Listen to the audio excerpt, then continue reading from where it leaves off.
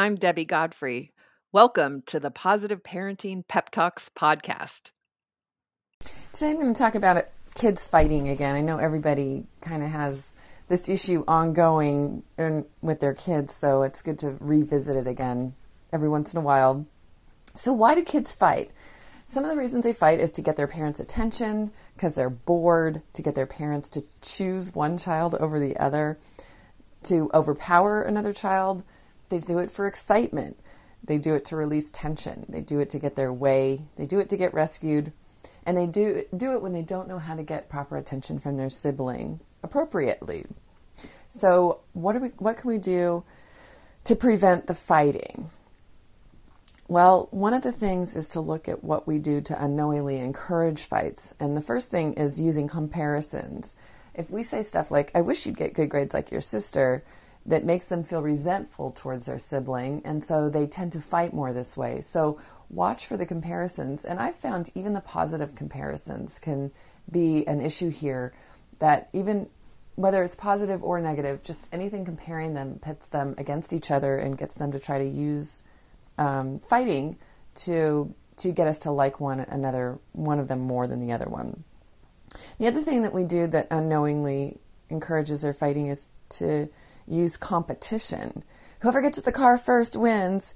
Now, this seems like an innocent statement, and it often does motivate them to move when you can't get them to move, but it also encourages fighting words. Like, I get to sit in the front seat, I was here first, and now you've got a fight going on.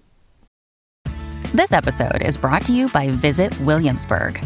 In Williamsburg, Virginia, there's never too much of a good thing. Whether you're a foodie, a golfer, a history buff, a shopaholic, an outdoor enthusiast, or a thrill seeker, you'll find what you came for here and more.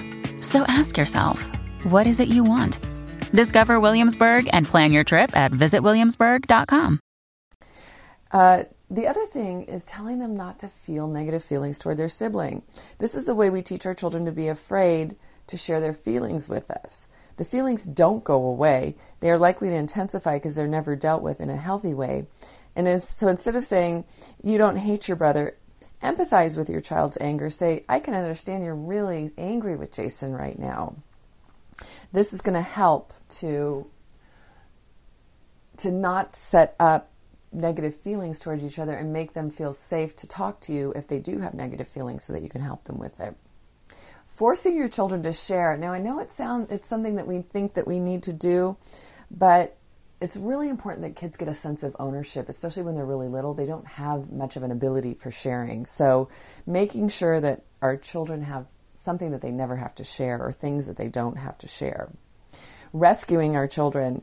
Often we feel the need to rescue one child from the other, and this will set up the victim bully mentality that's not healthy. Having a favorite child. Children are very sensitive to parents who show favoritism. Children get favored for various reasons: being the baby, being chronically sick, or excelling at something that requires a lot of time or attention. Resentment's created when one child gets more attention than another, either positive or negative attention. Labeling children. When a child's labeled the good child or the bad child, they tend to live up to our expectations. Believe it or not, the good child often provokes the bad child. So these are things that tend to really facilitate, or the things that we unknowingly do that create tension and friction between our kids.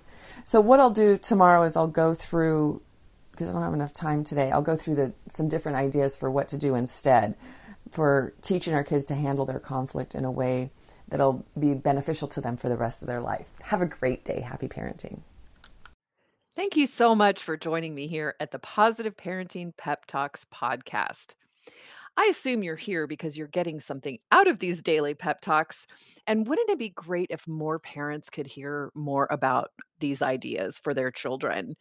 And you can help me in a great way by liking the episodes, by sharing them on your social media, and especially by providing a review on your platform of choice. So if you could do me a huge favor and do that, it would really help get this out to many, many, many more parents.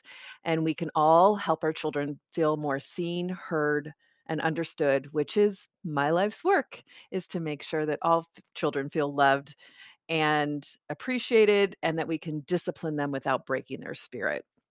So I hope that you've enjoyed these podcasts and will continue to enjoy them. And I really appreciate any support you can give me here at Positive Parenting Pep Talks. Thank you so much. Have a great day and happy parenting.